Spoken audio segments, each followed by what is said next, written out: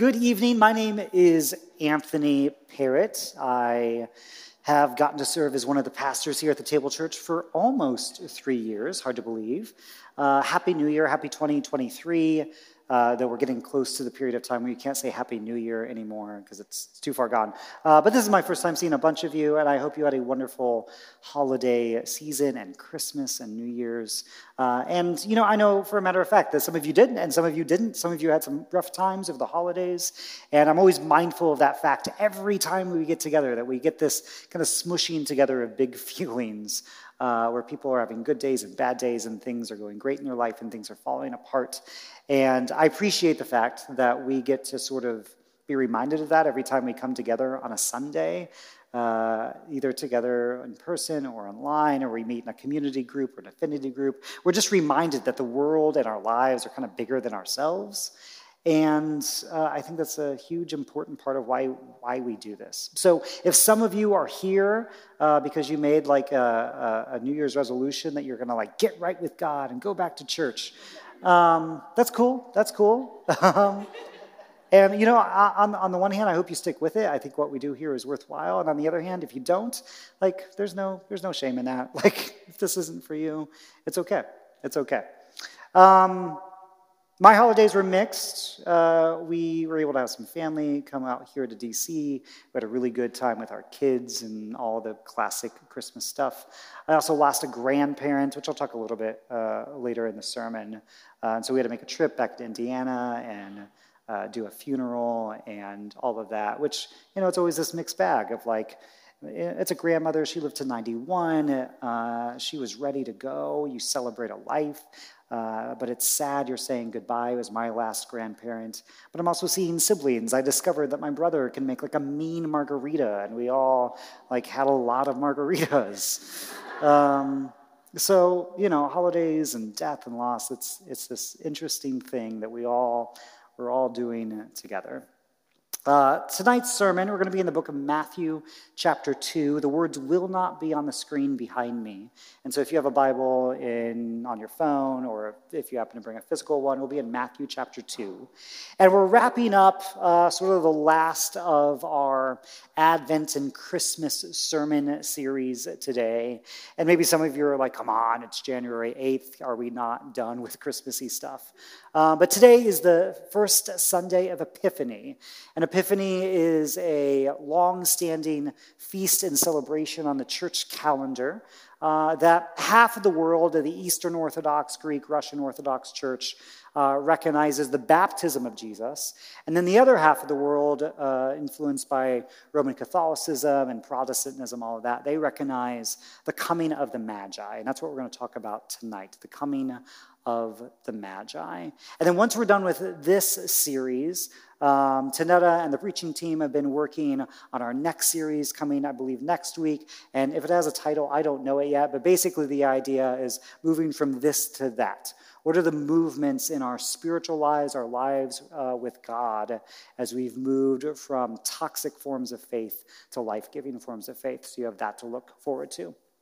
So for the sermon, I want to read through the text, Matthew chapter 2, verses 1 and forward. I'll give a little bit of commentary and some notes as we go through it. And then I've got sort of a New Year's-y sort of sermon for you, which is very much not my style, but I'll talk about that in a second too. So here is Matthew chapter 2, starting in verse 1. And I'm going to interrupt our reading a bunch of times, so bear with me. It says this. It says, after Jesus was born in Bethlehem in the territory of Judea during the rule of King Herod. We'll pause right there. So King Herod, his name was Herod Antipater, and Herod was a puppet king of Rome who was overseeing the Palestinian and Galilean territory where a bunch of the Judeans, Israelites lived in the first century. Now, Don't be confused. Rome was very much in charge. The empire was very much present anywhere you went, in Jerusalem, Bethlehem, Galilee, all around. But Rome was smart, and they knew that if they could install these kind of puppet rulers, it would sort of keep the masses tame for a while. At least that was their thought. So Herod was part Edomite, which was a sort of cousin off branch of the ancient Israelites, and part Arabian. He wasn't really a Jew at all. And so Rome sort of made a miscalculation in that they installed this guy Herod that the Israelites, the Jews, hated. They hated the guy. And Herod, as he got older and older throughout his life, he became more and more paranoid about his role over Palestine and Galilee. And there are lots of stories outside of the Bible about just how sort of deranged Herod got in his latter years. And you're going to see some of that in our story tonight. So that's King Herod. So during the rule of King Herod, Magi come from the east to Jerusalem. So we'll pause again. Who are the Magi? So the Magi used to be, before the time of Jesus, a specific caste or sect of servants of the king who were astrologers. They would interpret dreams. They would do magic, which is where we get the word magic, in order to kind of do things on behalf of Persian rulers, Babylonian and Assyrian. Then that word magi sort of got spread around, and so lots of cultures used it in the time of Jesus. And so magi could have come from anywhere, but they were still mostly associated with the mysterious East, from the perspective of like a Roman or a Greek or even a Jewish person.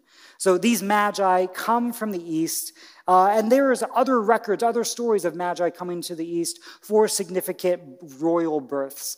There's a story in AD 66 where they visit the Emperor Nero in Rome. So during the rule of King Herod, after Jesus is born, magi come from the East to Jerusalem, and they ask, where is the newborn King of the Jews? Now, King of the Jews, a very important phrase. It's used only twice in the Gospel of Matthew. It's used here by the Magi, and it's going to be used again at the death of Jesus by Pilate, and it's going to be the sign that's above Jesus' head during his crucifixion. It's the thing that he's accused of being. It's the thing that is going to get him executed, that Jesus thinks that he's the King of the Jews. Rome really doesn't like people claiming themselves to be king, but the Gospel of Matthew, the author of Matthew, he's making a point that it seems to be the outsiders who are the ones who understand who Jesus truly is. So the Magi ask, where is this newborn King of the Jews? We've seen his star in the east, and we've come to honor him. Now, Magi, they're astrologers. They use the sky, the stars, the planets to make predictions. And interestingly, the author of Matthew doesn't make any commentary about this, good or bad. Now, when King Herod hears this, he was troubled, and everyone in Jerusalem was troubled with him. Herod is paranoid. He's afraid somebody's going to topple him as a ruler. And he would build these massive fortresses to protect himself. He would execute various members of his family in order to protect himself from being usurped. And then Jerusalem is troubled with him, not because they want Herod to stay their king, but basically whenever Herod's upset, trouble is a brewing. Herod's going to do something rash or wild, or he's going to bring the wrath of Rome upon them. So Jerusalem is troubled, Herod is troubled, and Herod gathers all the chief priests, all the legal experts, all the religious professionals in Jerusalem where the temple is, and asks them, where is the Christ, the Messiah, to be born? And the religious experts say, in Bethlehem of Judea, for this is what the prophet wrote, and this comes out of the book of Micah. You, Bethlehem, land of Judah, by no means are you least among the rulers, because from you will come one who will shepherd my people Israel. And I think it's worth noting here, too, that in Micah's prophecy about the Messiah in Bethlehem, the primary metaphor that Micah uses is that of a shepherd. Not a ruler, not a despot, not somebody who's going to go on rampages because they're afraid that they're going to lose their throne, but rather a shepherd, one who cares, one who is nurturing. Then Herod secretly called for the Magi and found out from them the time when the star had first appeared. And it's about, we know this from the next story that we won't get to tonight, it's about 2 years ago, because King Herod eventually is going to order the execution of all the children 2 years and younger. And so the Magi must have seen this star in the sky show up about 2 years ago. So Herod sends them to Bethlehem and says, "Go and search carefully for the child. And when you found him, report to me so that I too may go and honor him." Herod lies. When they heard the king, they went, and look, the star they had seen in the east went ahead of them until it stood over the place where the child was. Now, if you're hoping for some sort of like scientific explanation of this, or some sort of like, it was this comet or this constellation, you're not going to get that tonight.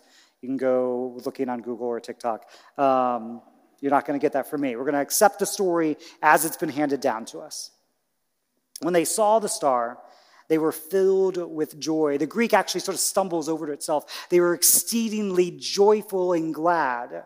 They entered the house, and they saw the child with Mary, his mother. Now, I shared a little bit about this on Instagram. My last church in Iowa, Good News Church in Iowa, was sick of me talking about nativity sets and the three wise men. Because every nativity scene you've ever seen that has three wise men there with a manger and the shepherds is wrong.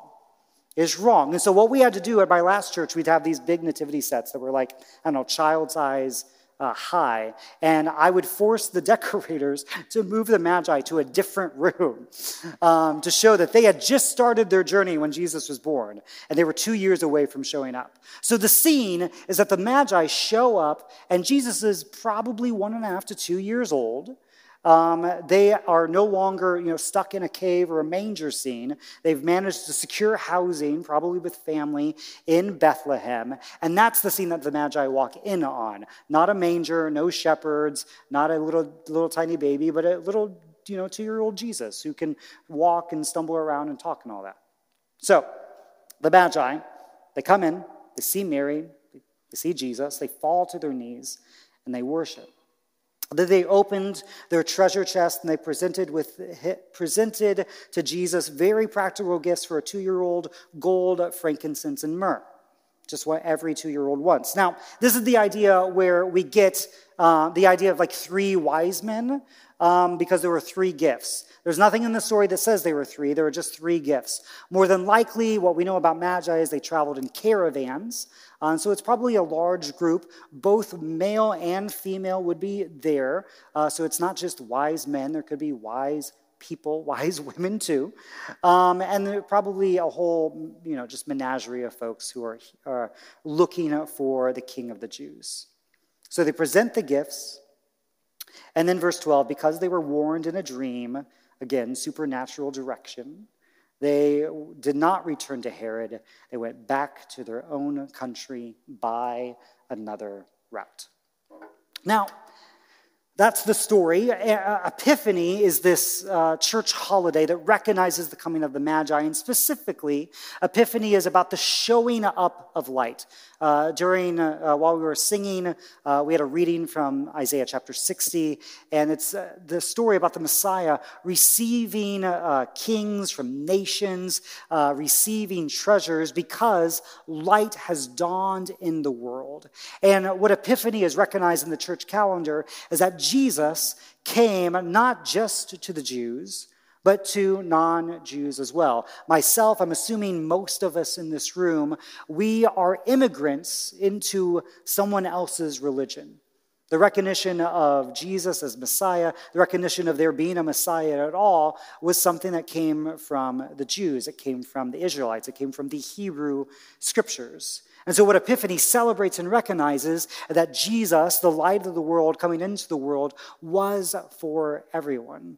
And this is not what the sermon is about tonight, but I do think that we We owe it to ourselves. We owe it to our Jewish brothers and sisters. We owe it to our own religion, our own faith, to maybe recognize the fact that we are immigrants and strangers into it, that we are invited in by Jews 2,000 years ago who recognized what Jesus was up to.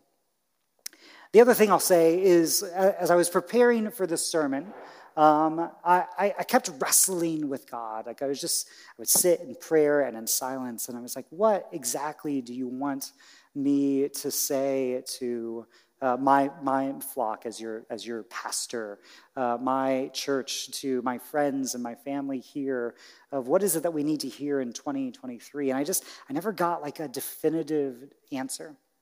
Because I feel like at any given moment, there are so many different things happening in each of our lives that it seemed really hard to reduce this down to just one single point. And so what I've got for you tonight is just sort of a series of things I've noticed. And I'm hoping and praying that the Spirit will take either any one of those, if we're lucky, and maybe it will speak to you tonight. The other thing that happened is I recently read a book called 4,000 Weeks, and it really made an impact on me. I think I've got this short list of books that I call books that every grown-up should read, and I think 4,000 Weeks is going to end up on that short list. And it's basically an anti-time management and productivity book. I'm a big productivity nerd. I've got like 4 different to-do apps on my iPad. I like change note-taking apps every week in like this effort to be like 1% more efficient. And this book basically just says like all of that is ridiculous. You are mortal, you're going to die, give up. And it's somehow inspirational at the same time, which I don't know how it managed to do that. But we're all coming into the new year. It's 2023. We've had some holiday breaks. We're probably coming back to email inboxes that are overflowing. We're thinking about what we want this year to be like. And I'm usually not the sort to give New Year's kinds of sermons. I'm allergic to self-helpy sort of preaching. 3 steps to a better marriage, 5 steps to, 5 easy points for becoming a better driver. Like all those sorts of sermons I could give, but I've never enjoyed giving them. And if you've been around for the past few years, I think you know that about me. But as I was reading this week's scripture, as I was meditating on this book, the one bit of direction I felt from God was that whatever I offer, it just needs to be practical and helpful tonight. So maybe the sermon is just for me. If that's the case, thank you for allowing me to inflict it onto you. But maybe it will be helpful for you as well. So the first thing I noticed about the Magi is that they go on this pilgrimage. They leave their culture, they leave their people, they go into a strange and different world of Jerusalem and Palestine and Herod, and this idea of a Christ, a Messiah, a king of the Jews. And I imagine for them that this was deeply uncomfortable. They're astrologers, they're magicians, they're magi, and they're going into the Jewish culture, which was very monotheistic. It was very suspicious of astrology and magic and anything like that. And they are making themselves go into an uncomfortable situation and, show up and pay homage to this king of the Jews. And so what 4,000 Weeks, that book I mentioned, does, it offers a series of questions about your life. And this is the first question. Where in your life or your work are you currently pursuing comfort when what's called for is a little bit of discomfort? Where in your life or your work are you currently pursuing comfort when what's called for is a little discomfort? Now, many of us, we've got plenty of discomfort in our lives already. Thank you very much. And so pursuing discomfort hardly seems like an encouraging word for the night. So often we make choices in terms of alleviating anxiety or chasing happiness. But what if instead we asked, does this choice diminish me and my people? And by my people, I mean my family, the people I'm in solidarity with, the people of my race or my culture, whatever my people means to you. Does this choice diminish me and my people, or does it enlarge me and my people? Well, oftentimes we don't know what the right decision is, what's going to reduce anxiety or increase happiness. But I feel that often, at least I know deep down, what is going to enlarge me, grow me as a person, and what's going to shrink me down. Often, the things that enlarge me, transform me, are deeply uncomfortable. And yet I'm better off because I choose to do so. The Magi could have seen the star and could have said, that's cool, write it down in the annals of our history, and left it at that. But they left their culture, and they got to see Jesus Christ himself. Like I mentioned, my grandma recently died just a couple weeks ago. We had the funeral and the burial last week. And we were in where I grew up in Indiana about a month ago for Thanksgiving. And our trips to Indiana, my parents are there, my wife Emily's parents are there, we've got college friends there. They're always very, very packed. And we had not planned on seeing my grandmother. The other thing, which I'll just sort of confess before you all, is I'm deeply uncomfortable around really old folks. Which I know, you can chuckle, but nursing homes have always just kind of made me uncomfortable, which is where my grandma lived. And so it just was not high up on my priority list to go see grandma during Thanksgiving. But I knew that she was sick, she had pneumonia, she was on the upswing, but it was really encouraged that we go see her, and so I went and saw her, and didn't know that would be the last time. But it was a really good time. We had a good talk. I got to hug her. I got to say goodbye. It was a thing that made me uncomfortable, but enlarged me as a person and made me appreciate the time that I had with my grandmother. So where in your life or your work are you currently pursuing comfort, and what's called for is a little discomfort? In short, choose uncomfortable enlargement over comfortable diminishment wherever you can. Thing number 2 I notice about this story is the reversal of expectations. King Herod, Jerusalem, the religious professionals, they respond in fear to the arrival of the Messiah. And it's the astrology-following, non-Jewish, pagan Magi who get it. In other words, the people who made it in the world, Rome's puppet king Herod, the Jerusalem city dwellers, the city elite, even the religious leaders who King Herod consults, they miss it. And it's the folks who would have been pushed aside by most of Matthew's readers. They're the ones who are elevated in the story. They're the ones who get it and get to experience Jesus. So question number 2 from 4,000 Weeks is this.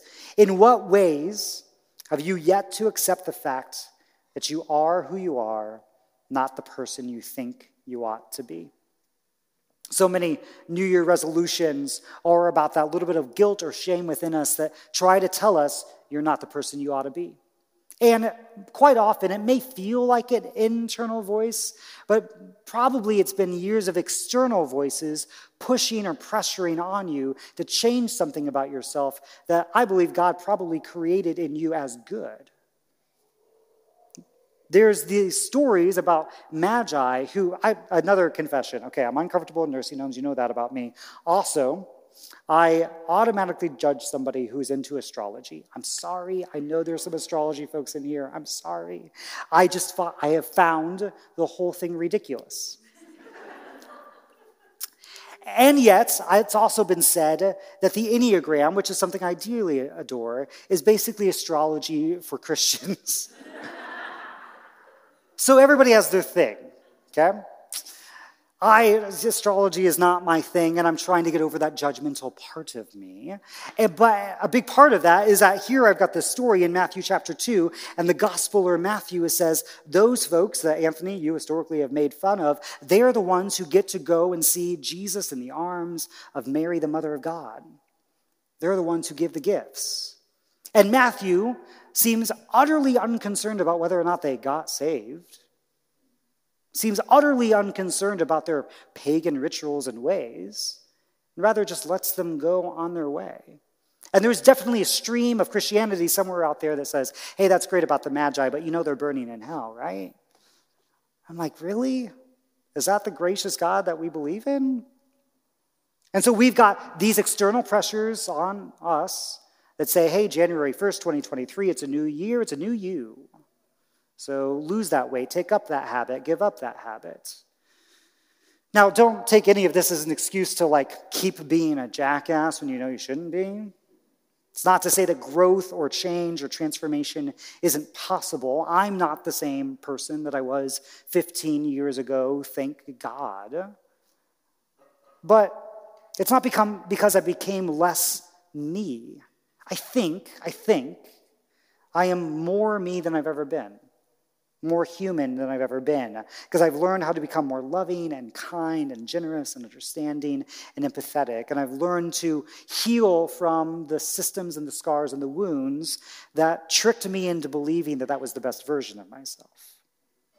Becoming a more productive, inexhaustible, 1% better tool in capitalism's hands, I guess that's personal growth. But it also feels a lot like becoming less human. Change through shame and guilt and condemnation will always, I think, lead to deformation. Yes, change, but a sort of mutation that leads to death. And as far as I've ever seen, it's grace and mercy and love that are the only things that are capable of bringing about growth and shedding the systems and deformations that make me and you, less human, less of the imago Dei that God created us to be. And of course, this isn't solely about me and my personal growth. We are an interconnected network of souls who are meant to care for one another. As one writer put it, the place God calls you is to the place where your deep gladness and the world's deep hunger meet. But it can be surprisingly radical for many of us to simply ask, what do I enjoy? What is my deep gladness? And then be okay with the answer. Because so many of us have for years been told that what you enjoy in your deep gladness is probably the thing that will lead you to sin and shame. And I wonder if stories like Matthew 2 might invite us to maybe believe where our deep gladness and our deep joy is might be just the way God made us. You can't know where God is calling you if you don't know what your deep gladness is. Your deep gladness without the voices, internal, external, of condemnation and judgment. So what would you do differently with your time today if you know that your standards, the standards that have been applied to you, have been unreachable all along and maybe never meant to be reached in the first place? Third thing I notice is that the Magi, they go on this journey and they follow a flipping star, not even knowing where it's going to lead. They end up in the wrong town, you might notice. They don't end up in Bethlehem. They first end up in Jerusalem. They end up talking to the deranged king, Herod, who ends up going to trying to kill who they want to worship. These Magi, they may be devoted, but they're not professionals. They're not experts. So here's the question. In what areas of your life are you still holding back until you feel like you know what you're doing? In what areas of your life are you still holding back until you know what you're doing? Here is the deep, deep truth that nobody wants you to know, but you need to figure out. Every institution, every walk of life, every profession, everyone is just winging it all the time. All the time. We run from crisis to crisis trying to figure out, because whatever we learned in school did not apply to whatever situation we're facing today. And we all feel this deep sense of imposter syndrome, at least some of the time. If you don't, you have narcissism. Congratulations. We all feel this deep sense of imposter syndrome, at least some of the time. And then it leads us to stop doing what God is calling us to do, where our deep gladness and the world's deep needs meet. And we stop doing it because, I'm not ready yet. Someday I'll know what I'm doing, but until then, I'll hold back. 18-year-old me would be super impressed with 35-year-old me today.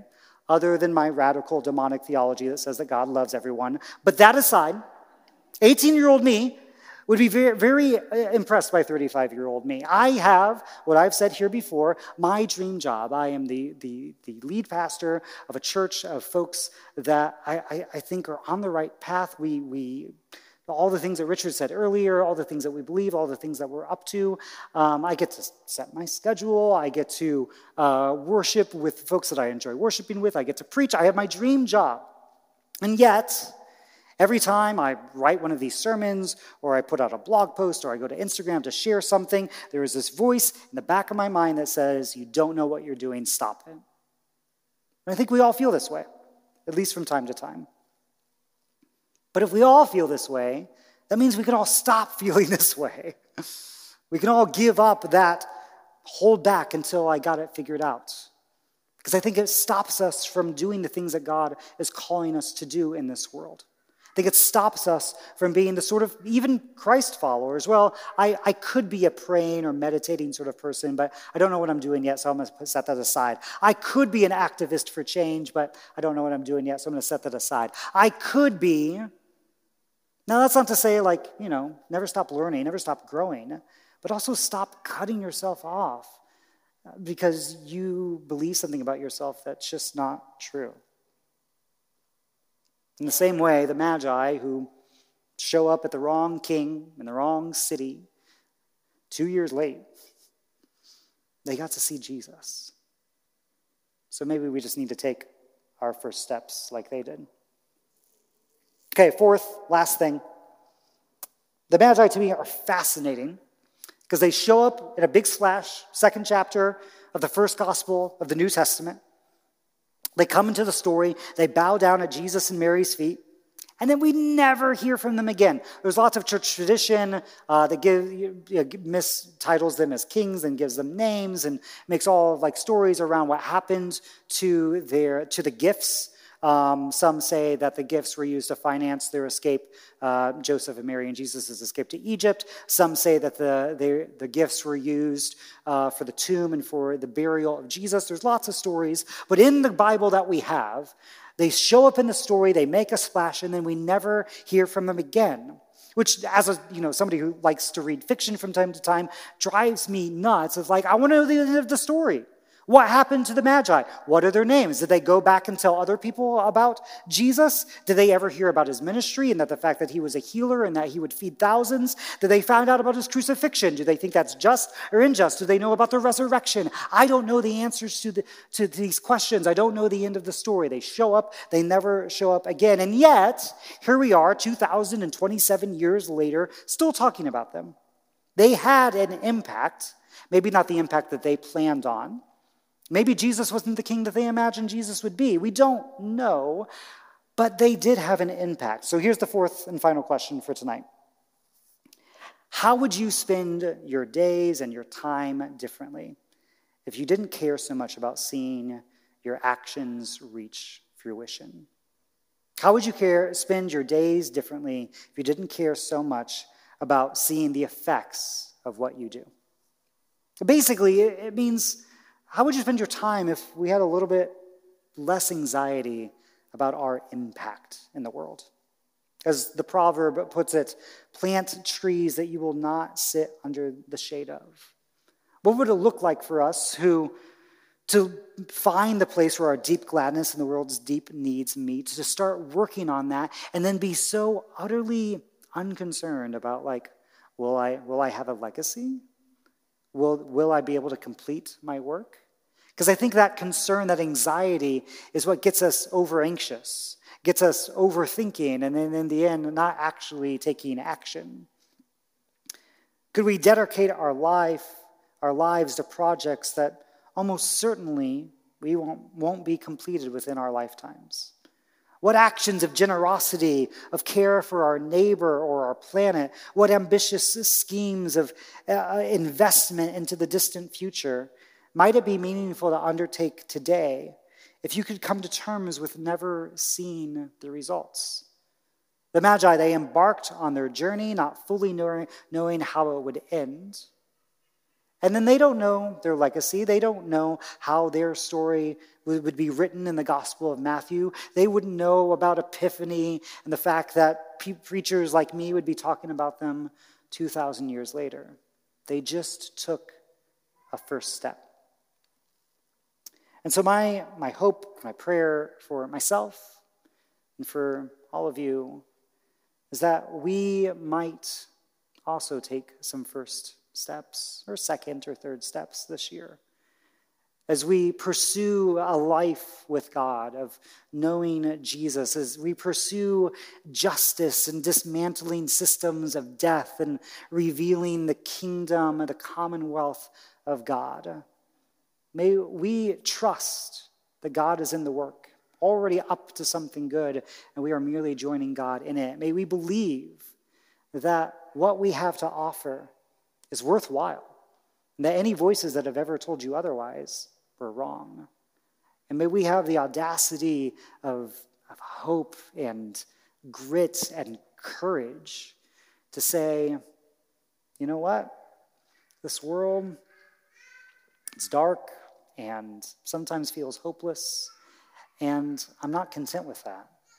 And I want to do what I can together, individually, to make this world a more just and beautiful place.